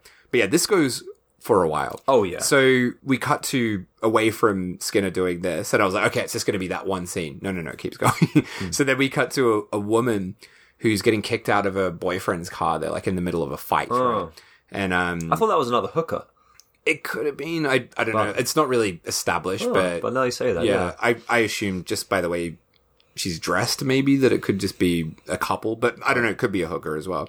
But yeah, she's in that graffiti area, and she bumps into Skinner, who's still in the Earl skin suit, but he's got the headpiece off, and he has his back to her. Yeah. And she thinks that he's hurt and tries to help him. And Skinner then turns around. He's just covered with blood. He's kind of got the face mask, like... Yeah, it's like hanging off, right, yeah. And she freaks out, understandably. And he puts the Earl head back on, starts doing the voice again, saying, Earl's coming for ya! And he chases her around, just running, as you said, in this, like, cartoonish kind of swagger. And it's so fucked. It's so fucked. Yeah, and it just keeps going. So the woman goes into the factory, right? Yeah. And or like maybe a warehouse. I'm not quite sure, but in there, like Skinner Earl thing walks in, and he's like sniffing the air, talking about how he can smell her. I smell you, bitch. One of the other lines that he said, which I love, was I sees you're running, I starts the funnin'. Oh my God, it's lunacy. Or the another one that he says, like, he closes the door behind him when he's in there, and he's like, I'm gonna find you with the skin from behind you. So you're right, it's doing all this rhyme stuff. Right. I didn't even really think about that, but it is. It's all rhymed, isn't it? That's what I was like, it's Rudy Ray Moore. Oh, fucking hell. It's nuts, but he's found, like, this metal pipe. Yeah. He's, like, banging it around, trying to find her. Eventually does find her. Fucking bonks her on the head. Does another bonk. And then, okay, like, you think at this point, surely he's going to get out of that fucking Earl seat. No, he's still He goes back to the factory again, and he's muttering in this Earl voice, like, still staying in character. Then our favorite friend, Bob, the security guard, he's walking about, the dog starts barking at Skinner. Yeah. And Skinner doesn't even break character at this. Do you hear what he said? He's like, lame ass dog. God. And then to distract the dog, he rips the arm off on his Earl skin suit and throws it over to the dog, who gulps it down. Yeah. And then, so you think at this point, all right, that's done now. Yeah. The Earl skin suit is done. It's not. It's still going. And this has been several scenes of him in this suit. I mean, this scene was intense. It was like a 10 on the insanity scale. Yeah. But all the things involved in this scene, besides him being Earl, like the chasing down the woman and then the dog, like sniffing him out, those both ended really abruptly and anticlimactic. Yeah. It's very like... It's like, we don't see any gore at all. It's kind of like the bonk is a point of view from the camera kind of thing. Yeah. So you just see him like wave a pipe, and then the dog's like, oh, he's gonna get caught. The dogs come in. The Bob, the security guard's gonna find him. You see the dog eating a hand, and then he's at home. And it was kind of like a bit of a disappointing end to such an insane scene. I was just so distracted by what Ted Raimi was doing in the scene to even like think about anything else. Loving it. Easily the best scene of the film. It's truly mad. It's madness. Yeah. I can't believe they put that in the film. This should not be in a film. No, absolutely not. And this is why I chose it. This is in the 90s. Yeah, like 90 this fucking came out. It's like, this would be offensive in any decade. And like, it's it's like, crazy, man. Of all the people, like they chose a black person. Yeah, you know, like, oh man, what were they thinking? And madness, and the fact that it's not in the script. So they added this. They thought this was a good idea to add this. Even hearing like what you said, like the reasons why they added it, they still don't justify this. Yeah, I mean, like they don't make sense. No, not really. Yeah. It's man. But don't worry, he's still in that skin suit. Oh yeah, for the next scene, he hasn't taken it off yet. He just goes home in it. Skinner just loves this suit. So yeah, he goes home back to Carrie's place, still in the fucking suit. He's walking up the stairs in the suit, like he's bold as fuck to be doing this, like just walking in this ridiculous suit.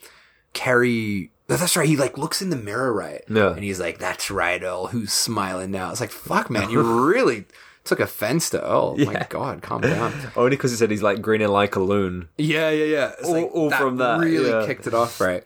So then he finally like derobes from the Earl suit, and Carrie, the sounds that he's making wake up Carrie, and she gets out trying to check in on him, but he doesn't answer, and he's in the bath, right? I gotta say, bloodied water. I loved, you kind of get this shot of the skin suit on the floor, and it's kind of like, as you would just like, you know, take off your clothes before you get in the bath and just throw them on the floor. They're really just like thrown down, just like, without any care for the world. They look great. It's all kind of like scrunched up, you know?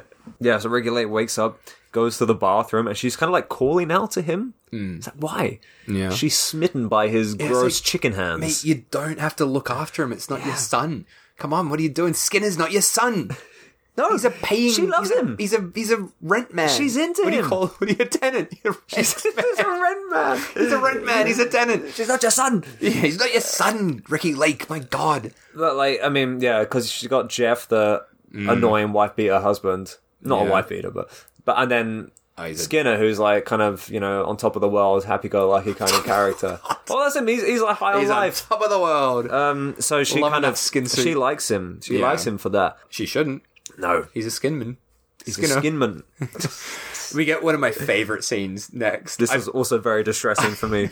Really? This is so upsetting because of the egg. Yeah. I was so upset whilst watching that. For me, this was more offensive than the black. Oh man, like it's nuts. Like we just cut to Jeff, just like fucking smashing eggs.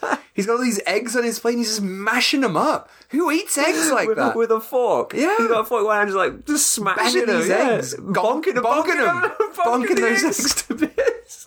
And smashing them together. Mate, Jeff does not deserve eggs. And apparently, Ricky Lake's character, what's her name? Carrie, she hasn't eaten. He's like, oh yeah, you can have my eggs. He's like, mate, you just smashed all these eggs. I love though, like, Skinner, as you said, top of the world, he, like, comes in and he's just like to Jeff, hey, big guy! And yeah, Jeff just, like, dismisses Skinner, and then Skinner gets to eat all the fucked up eggs. Not even that. So, you got Jeff who's smashed all these eggs into mush on his plate. Then Skinner takes a clean plate and scrapes all of the smushed eggs onto his own clean plate and then starts eating them off that. So now there are 2 plates with gross egg slop on them. It's just a mess for Carrie to clean up. Oh my god. But fucking hell, Jeff, man, he is an idiot. Yeah. He's an egg-smashing idiot. Like, things like, what's his deal, though? Because, like, he's moved into this place. He's bought a house that he can't afford, right? He can't afford it. So he's pissed off. So they have to rent out a room. And then he's jealous and he's smashing up all the eggs because they have to rent out a room to another guy. It's like, if you can't afford a house, don't buy a house. If you've got to rent out a room, you've got to rent out a room. Don't be an egg-smashing idiot about it, though. You know? Like, because there's another guy in there, because there's a tenant, the rent guy, as you said. It doesn't make any sense. Everything Jeff does doesn't make sense. Yeah, he's a fucking egg-smashing idiot. He is an egg-smashing idiot. Bonking eggs left, right, and centre. Fuck Jeff. Oh, boy. I want to see Ricky and Dennis's the real names and character names mixing up. I want to see their love story. Caressing eggs together. We might get a little glimpse of that later on. That chicken scene was a bit like the ghost scene, you know? I was just thinking that, yeah. They're like massaging a chicken together. Oh, fuck it up. Oh, God. So we go back to Skinner's workplace. Skinner's asking Bob, the security guard, where his dog is. Bob's like, some asshole fucking fed him poisoned meat. Yeah. Because I guess dogs can't eat human skin without getting a sore tum. Oh, yeah. And Bob also shows that he's bought a big old fucking gun, which he very, very aggressively points. Yeah. He's like trying to be like playful, like pointing the gun at Skinner. Fucking Americans and their guns. Oh, they love it. I'd shit myself if someone pointed a gun at me. My God. Yeah. Don't be pointing a gun. Don't do it. Don't do that. That's just not alright. Yeah, come on. Then back again to our mate Heidi. Haven't seen her in a while. Oh, God. She's just Doing again... spiel again. Doing her spiel. She's Same being watched shit. by the manager. Dude, at this point, there was only 25 minutes left of the film. And every time we see her, she's like, I'll find you. I'll get I'll you. find you. And it's like, mate, we've been seeing you say the same thing for an hour. Yeah. And, like, the clock's ticking. She'll get there. Yeah, We've still but got 25 come on. minutes. She'll get there.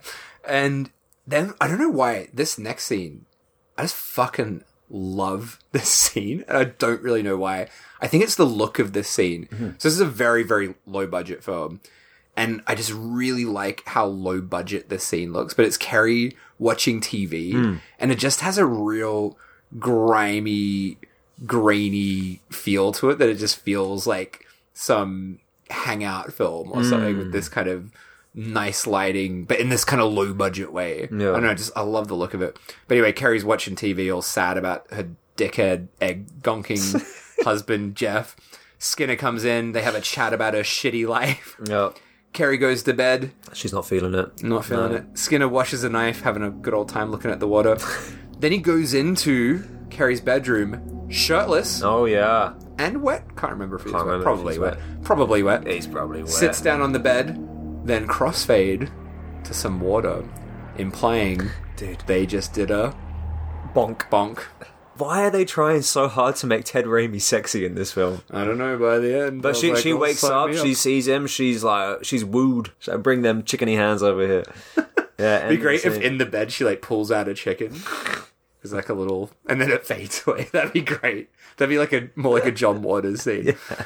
So then Skinner, he's had his lovely night with Carrie, and he's back in the water again. Oh, yeah. wading through the water. And he's kind of role-playing talking to Carrie and saying how beautiful the other night was, but the time isn't right, and she's got to get to know the real him, blah, blah, blah. And Heidi's just watching him from like an embankment. Yeah. And we also see that the manager has followed Heidi, and he's watching as well. And he's like, "Oh, so that's who's got you worked up." It's like, man, what is your fucking problem? He's is like that the only definition guest? of a creep? Yeah. Yeah, does he not have anything else to do? Fucking hell. So yeah, Heidi limps back to the hotel room.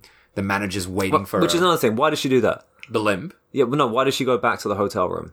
She's just too slow to catch Skinner, mate. She's got that limp. She's But it's waiting for the right time. She's like been chasing him for the whole movie, She got him. and she's got him, and she's like, "Oh, I'll get you sooner or later, Yeah. but for now, I'm going to go back home." Well, yeah, she's biding her time. Why? Doesn't Hey, make sense. She said in the end she'll get him. didn't think she meant the end of the movie. That's what she meant. But yeah, she goes back to the hotel. Creepy manager's there. He grabs her, says he wants her. Oh yeah, He he's has a- waiting for her in her room. Yeah, and he's got a photo of her that I guess he found he said in her Bible. in her or something. Bible. Yeah, he's been going through her stuff. And Gross. he's like, "Oh, you're such a babe." And Such a babe. I don't think he actually says that. And then Heidi's like, "Oh, that person died a long time ago, and then I was born." And the manager moves her hair, and we see that her face is really scarred as well. We get a little glimpse of that. She pushes him off, holds a needle up as a weapon, and the manager, kind of begging for his life, says that he knows where Skinner is staying because he's followed him. Yeah. She could have done that as well. And Heidi wants the information, but the manager He's got wants a leverage. bonk. He He wants- wants a bonk. And then we cut away, so we're like, "Oh, what happened there?" No, we don't cut away there. He like goes down on her. Oh, It's, yeah, like, sorry, I implied- forgot about that, yeah. He's like, you want to know? It's all right. But we don't really see her. He sort of No, like but sits down. Oh, sorry. Can you Sorry, I imagine? forgot about Can you imagine his gross beard rubbing up against your inner thigh? Yeah. But before it goes too far, Yeah. we thankfully cut away. Back to Carrie. Carrie's out of the shower. She's looking around for Skinner. And then we see Oh yeah. a skin-covered hand, but not his own skin. Skin covered hand. Skin-covered hand. I guess all hands are skin-covered. But we see a hand covered with extra skin, Double skin. double skin, gripping the banister, and Skinner is just in a full skin suit, like prostitute skin suit. And he's like, "I want you to know the real me!" Like, kind of like losing his mind. And Carrie screams, and Skinner screams I love too. that. Oh, It's so like- good. Him screaming at her screams. So funny. Yeah. And then we're back to the manager, and he's just covered in blood, crawling out of the room, dying. Yeah. So we assume we don't that, know what happened. Heidi's battered him to bits, I bonked him all over the quite spot. sure what kind of transpired there because there's blood literally Yeah, he's everywhere. Gushed. He's gushing. and there are like blood like drag stains on the floor Yeah. and he's kind of going against them. So is he just like going around back and forth? Yeah, just crawling around, slowly dying. He's only got like one little cut. But he's a hemophiliac. It's That's what it was. That's how she got it. He's a hemophiliac. Oh, not the only one. Yeah, ain't So looking too good. Heidi now knows where old mate Skinner is. So Yep. she breaks into Carrie's place, and as she goes in, Jeff, the egg bonker, he shows up in his truck, and yeah, Heidi's in the house searching around, ready to kill. Jeff enters, Yeah. and Heidi's like holding the syringe Yeah. up. I love it. She's like, "Who are you?" Yeah, It's like, yeah. she's broken into his house. Like, Yeah. "Who are you?" She's just instantly just like, "Who are you?" Yeah. I love asking who you are to the like, And imagine how confusing this would be for Jeff. Like, Yeah. he's got this absolutely fucking mental looking person Yeah. in his house who's like, "Yeah, I'm looking for Dennis Skinner." It's like, what the fuck? What are you talking about? Yeah, they both go upstairs and find that there's a note for Jeff. Yeah. That just says, "I'm sorry," but he doesn't believe that it's Carrie's handwriting, and Heidi is just being like all sort of cryptic, and he's like, "Well, if Dennis has your wife, I don't think they've run away together." It's like, mate, just tell him what's going on. Come on, I know he's an egg bonker, but just tell him what's going on. Jeff gets enraged, even more enraged than he was at those eggs, goes absolutely mad, starts attacking Heidi, going nuts, and in this kind of fight that they have, she like pulls off her wig. Right, Yeah, to she's show like, "This is Skinner." what he did to Yeah. me," and pulls off showing her wig. what's been done. Yeah, it's not a good look, is it? She looks like one of them bonked eggs. which would only enrage Jeff further. Yeah, so she's all scarred. She has no hair, basically, just a bit of fluff at the front. But yeah, she's a mess. She's a mess, mate. And she says she's been hunting him for 5 years. Yeah, it's been. I mean, it's a long. And been saying the same sentence for 5 years. God, that'd be tiring. Imagine if this was a TV series following all 5 years. Oh my god. But yeah, she goes to attack Jeff for whatever reason, and then Oh, that's it. Hang on. So she goes to stab him with a needle because he doesn't know where Skinner is. yeah, That's just kind of shit of her, isn't it? I mean, yeah, she's not well, And is she? he kind of She's- falls down the stairs. Yeah, he's just a mess. He trips down, falls down the stairs. I thought he was dead at that point. Yeah. And so does she say, like, she's like, where is he? And he's like, I don't know. She goes, well, you're no use to me, and goes to kill him. It's like, that's not Yeah. a reason to kill someone, is it? Come on, Heidi. Come on, you're better than that. Well, that's what I thought. Like, I thought we were supposed to be rooting for her. But it And kind of even though- becomes like this thing of they're both monsters in their own way, right? Right. Like Heidi and Skinner. I mean, she hasn't killed anyone except maybe Jeff. She just attempted murder. Well, she killed the landlord. Oh yeah, but He's deserved done. it. He deserves it. He definitely deserved that. But Jeff isn't actually dead. He's just lying down at the stairs having a little rest. Yeah. She kicks him awake and asks him to take her to the factory. Yeah. But that's the thing. Another thing. She says to Jeff, take me to Skinner. And he's like, I don't know. So she's going to go kill him, right? Yeah. She doesn't know where Skinner is. Jeff doesn't know where Skinner is. Yeah, somehow they roll up at his workplace. Yeah. Don't know, mate. No. Have to get in touch with that British screenwriter. Or Ivan, whatever his name is. Maybe talking to a tombstone, mate. I'll give Cookie a call. He'll tell me. I think he's gone too, mate. They're all gone. Call up Heidi Fleiss. Hey! She won't know. So then we're at the factory. Oh, Ricky's tied up. Yeah, Sexy Skinner's back. Sexy Skinner. He's all bloodied up, shirtless. He's got Carrie hanging up by the ceiling. And I love that it's just so fucking outrageous. He's got like buckets that are on fire all around him. What's that about? They're in a factory. They have electricity. Why has he got like barrels of fire? It's nuts. And there's also like skin suits just hanging about everywhere, which was great. Yeah, Jeff and Heidi they're like driving there. I'm like, okay, they're just gonna drive into the place. No, they just smash through with the truck. Like Jeff is just like, yep, here we fucking go. Yeah. Smashes through into the factory. Our mate Bob the security guard, he hears the noise. I love his reactions, very minor. He's like, oh, what the hell was that? There's a sound. And Jeff and Heidi go into the factory.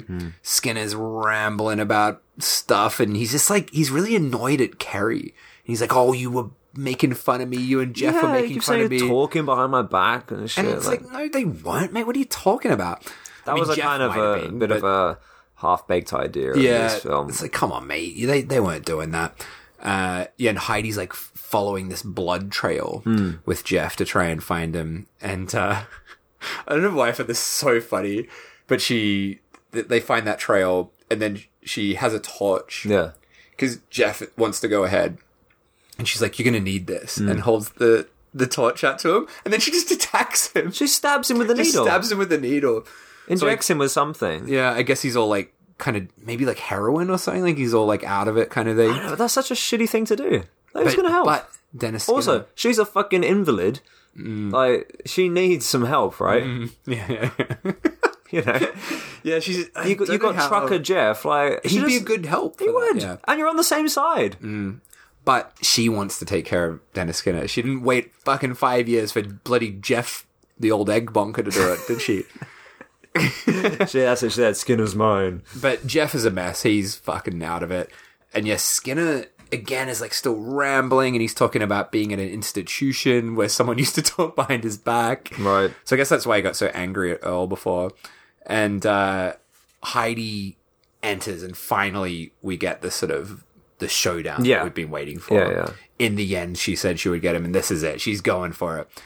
And like they have this, she's gone in so half-baked with her fucking needle. Yeah, whereas come he's on. got all these knives, right? So he's pulling out a knife, attacks her with that. In that initial, like, standoff between them, she runs. Yeah. She runs towards him. She Where's that could limp run going? the whole time. this The limp was effective. the whole hour time. and whatever, how many minutes we've seen her hobble around like Long John Silver. She can run. She can run She was saving it all up for this moment. for this one fight. Yeah, but they have a little knife fight. Heidi's like grabbing knives out of Skinner's bag and throwing them at him. Bob finds Jeff and he's just out of it. He's like, oh, he's just a mess. And yeah, Heidi and Skinner just stalk each other around the factory for a while. They play a little like game of cat and mouse. Yeah, it's mostly just like Skinner appearing behind Heidi and Carrie being like, oh, wow, look, there he is. Yeah. And like, it just goes on like that for quite a while. And now Bob has also entered this space as well. And he's hunting around. He's got his big old rifle. Yeah, he's got his big gun that we saw earlier as well. And then Heidi appears kind of out of nowhere at where Skinner is and chops his arm and just starts beating the shit out of him, which I love. Just beating him up, smashing him up. And then Bob appears, sees this happening. He doesn't know what's going on. Oh, yeah. He's confused as hell. And he aims his gun. It's kind of confusing. I had to rewind it the first time. And he shoots, but he doesn't hit anyone. He hits one of the skin suits that's hanging from the ceiling, which falls down and lands on Carrie. It's awesome. That's it. Heidi let her off. That's let right, her yeah, go. she's She cut drops her down to the down, floor. yeah. But she's still kind of tied up or something. So she's Yeah. on the floor. The skin suit falls on top of her. She's like, Oh, God. so that's the first shot. Yeah, So first he's shot. managed to shoot a skin suit. And he shoots again, shoots Skinner in the leg. Yeah. Gets him in the leg. Shoots again, shoots Heidi in the stomach. So then both Heidi and Skinner are just like lying back. Yeah. And yeah, both injured. And Skinner like goes on this rant about what she's wearing. I know. I love this. Look at you. Lying there. Your guts hanging out of your back in your cheap pea green flea market bargain basement coat. Oh! And she like slaps him. They've both been shot and she like slaps him. And yeah, Skinner's just like, he's like, you know what? They're going to do tests on me. And then in a few years, they're just going to let me out because they love people like me. They love being able to cure people. Yeah. And Heidi's just like listening to this as she's probably dying because she's been shot in the stomach. Yeah. And yeah, Skinner's just like, doesn't that make you want to scream?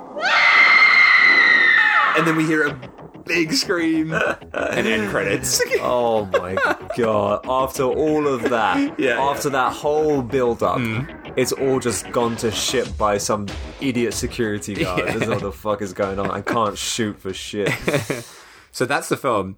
But before we get to like our final feelings on it, I just had a few quick extra things about it. So I just want to tell you a bit about the set.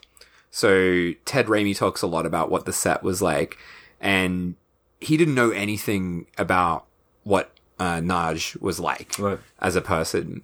He just knew him as a director, and he said he really knew what he was doing, and he didn't really give much direction for like small kind of things with the acting and kind of let the actors have a lot of freedom. But that makes sense. Yeah. Judging from Raimi's like facial wild expressions. performance, But this film, this was shot really quickly. So this is a really, really low budget film shot in 2.5 weeks. So this is really fast. And they were shooting long days from 8 a.m. Into the night. And everyone got along really well, but yeah, Raimi, and Naj also says this, he kind of describes it as feeling more like a sort of film school project. And they had that kind of atmosphere on the set. So it's a very, very low budget film. And because of that, they kind of ran out of money. Yeah. And this film didn't get finished. So this was shot years before it was released. Right. And it just sat there unfinished. So they'd finished it all. I think they'd started editing, but it couldn't be released because they didn't have the money to finish it. Then all that shit with Heidi Fleiss happened. And suddenly everyone knew who Ivan Naj was. Right. So the studio that had ended up buying the rights to the film thought this is the perfect opportunity to cash in on the scandal and release this film. But because of all the fucking chaos of this production, the film was just all over the place. Like all parts of the film, like the actual film stock was everywhere. Right. In all these different labs. So they had to hire this guy.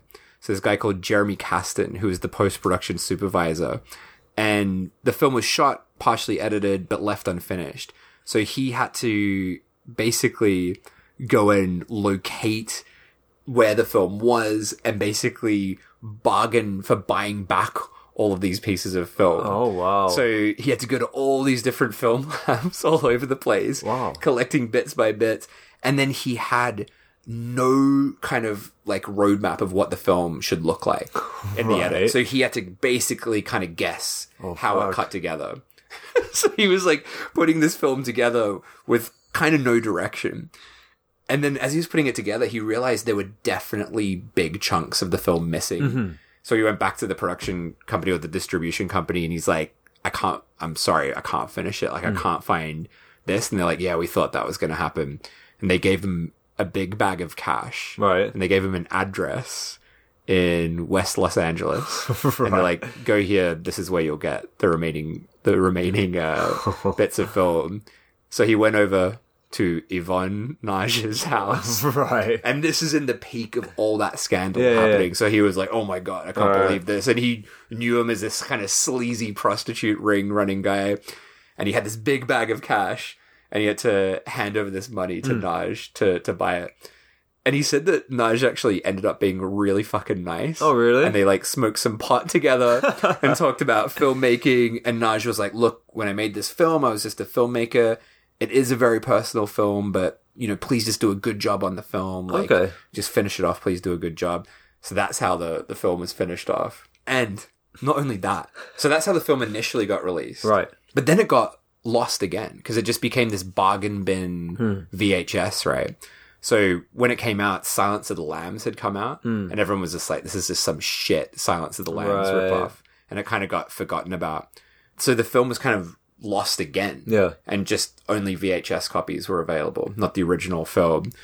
So the writer, that British guy we mentioned before, Paul Hart Wilden, even though he had very conflicting feelings about the film, he didn't want it to disappear. Yeah. So he went on this 10-year hunt to find the What? master of the film, the 35mm master. God. And he had to find the company that had bought the film's rights at an auction. And they're like, all we've got is this video. We don't have anything else. Just this video. We can't even release it.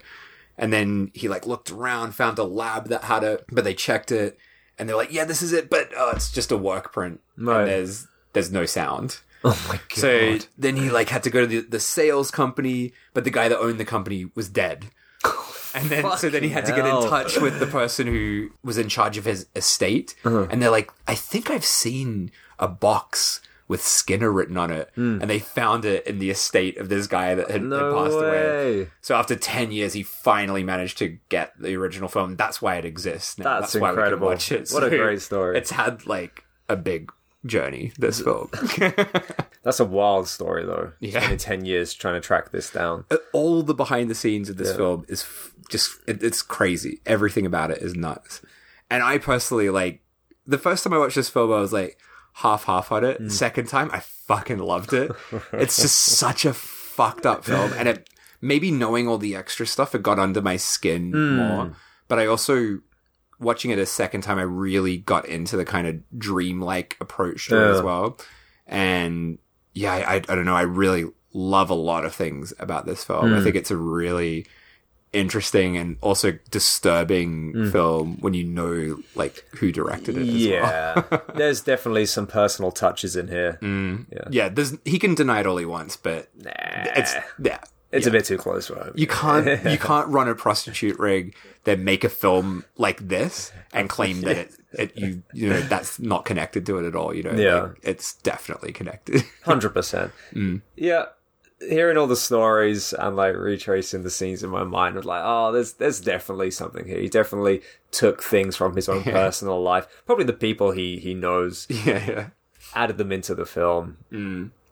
Said a bunch of bullshit. Yeah. But it's what a are your film, thoughts mate. on the film? I can't tell if you hated it or hated it. I kind of loved it and hated it. Very, very conflicting opinions within myself. I mean, let's talk about the good. The special effects were awesome. Loved Ricky Lake. I thought the lighting in this film was great. All of the scenes were beautifully lit and really added to the atmosphere in this. That was one of the things that really stood out for me with this.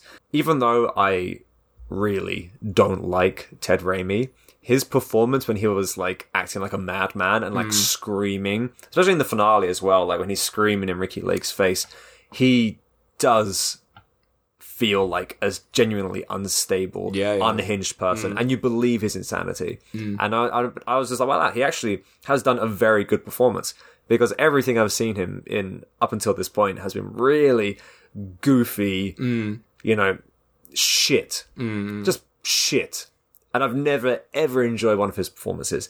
The scenes where he is just playing Dennis Skinner, the wacky tenant and mopper of the factory, he was very annoying to look at. But his mad scenes were very enjoyable. So maybe this was just him portraying that, like, you know, that schizophrenic character, because he really does do two different personalities very well in this film. But even with that in mind, just watching him be Ted Raimi is quite difficult to watch. It is not fun. Didn't like sexy Ted Raimi in this. Didn't need to be naked and wet for half the film. That's one thing. And I kind of felt like Tracy Lord's character was wasted. I felt like her story should have progressed a lot faster. She spent the majority in the hotel room saying the same 2-3 lines again and again and again, with no kind of progression to her character. And it was only really in the last, like, 15 minutes where we kind of saw her do anything. So that was kind of, I don't know, bit of a waste. Like, when you see Tracy Lords on the cover, you're like, oh, this could be fucking wild. And it was just a bit kind of, I don't know, mundane, I guess. Yeah, for such a great name as hers. Yeah, so there is that. But the gore, the bodysuit stuff, and Earl, the Earl scene, that was fucking wild. I think this film, I put it in the same category as we mentioned before, the Infernal Rapist. For me, when we talked about Infernal Rapist, we were like, it feels like a Cat 3. Yeah. Even though it's not a Cat 3. This film also, to me, feels like a late Cat 3, like a 96, 97 Cat 3, where it's got that same kind of, like, fucked energy to it. Yeah. Yeah, I get that. Yeah, but I think for me, like, I do see your point on all those negative points, but watching it again, I really kind of enjoyed some of the repetitiveness, because to me, it started to feel more like this weird dream, and it was almost like this kind of bizarre, abstract version of, like, Henry Portrait of a Serial Killer or something like that. And I really do, like, I don't have the same feelings about Ted Raimi, but I don't think he's an amazing actor, but I do think this is his best role that I've seen him in. From what I've seen, I would totally agree, Yeah. And just, like, in terms of, I've just, this film has things I've never seen in a film before. I probably never will again. Yeah. How about the wrongometer for this film? I know what I'm giving. What are you going to give it? I'm going to go for, okay, without the backstory, it's probably an 8. Right. Because that one scene is, I mean, it's a 10 by itself, that scene. And there's also just something else throughout this that's very unsettling. But with the knowledge of who the director is, I think that adds a real sickening touch to this. And I'll say a 9. Pretty high. I'm going to go for a 7. Not as high as a 9. And reason being is, I mean, the backstory, the director is completely fucked, which did add a point. I was initially going to go for a 6, which is probably quite low. Despite you got a man wearing people's skin, so it's pretty fucked up. The skinning scene, the gore stuff in there, and then the Earl scene, really, is kind of just the big factor here. Yeah. Without that one scene, it kind of just plays out like a pretty average serial killer film. It's that Earl scene. Plus, knowing the director is a fucking nut. Yeah. I enjoyed it. I probably will watch it again, but I kind of need to get over some of the issues that I have with it. Yeah.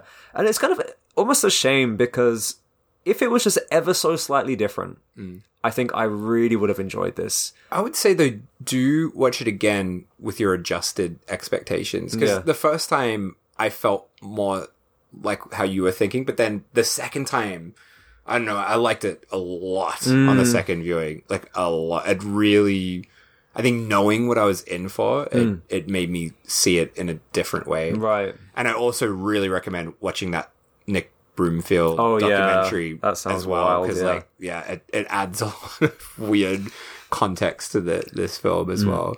How about, what do we got going on next time? Next time, yeah, because fucking hell, Dave, we've been doing a lot of very obscure stuff recently. Oh, we're doing a Fast and Furious movie next? 7. That's my favorite one. Hey! No, I was thinking about it because we didn't used to be like this. Like, we started this podcast doing relatively linear films. Oh, yeah. Like, what was your first one? It was Mad Foxes. Mad Foxes. I did Writhing Tongue. We were all quite linear, and I think recently we've been going down a very deep rabbit hole of impossible to follow or understand films. That's why I chose this one. Yeah, which is great. Yeah. So I'm going to do a similar one. Oh, I'm going to do something linear because I have another very, very unlinear film coming out later. So next time we will do Killer Tongue, which is about a killer tongue. That's what the title says. What it says on the box. Nice. What year is that from? Oh, I don't bloody know. I guess there's only Ask one me film. next time. Is it on Tubi? I don't fucking know. Probably. All right. So probably you can find it on Tubi before Yeah. next time. Probably. Let's make the bold claim. That It's widely available. All right. Yeah. Nice. And as always, please follow us on Twitter at SMSW Podcast. And you can also send us an email at showmesomethingwrong@gmail.com. And please leave a review. Come on, mate. Please leave a review. Please. Please. Oh, by the way, Please. did anyone send us a picture of their favorite bowl? I got no fucking pictures Dude. of any bowls. Send us your bowls. If you don't know what we're talking about, go back and listen to Night Evil Soul. Okay. Get those bowl pics in. Email those bowl pics. Yeah.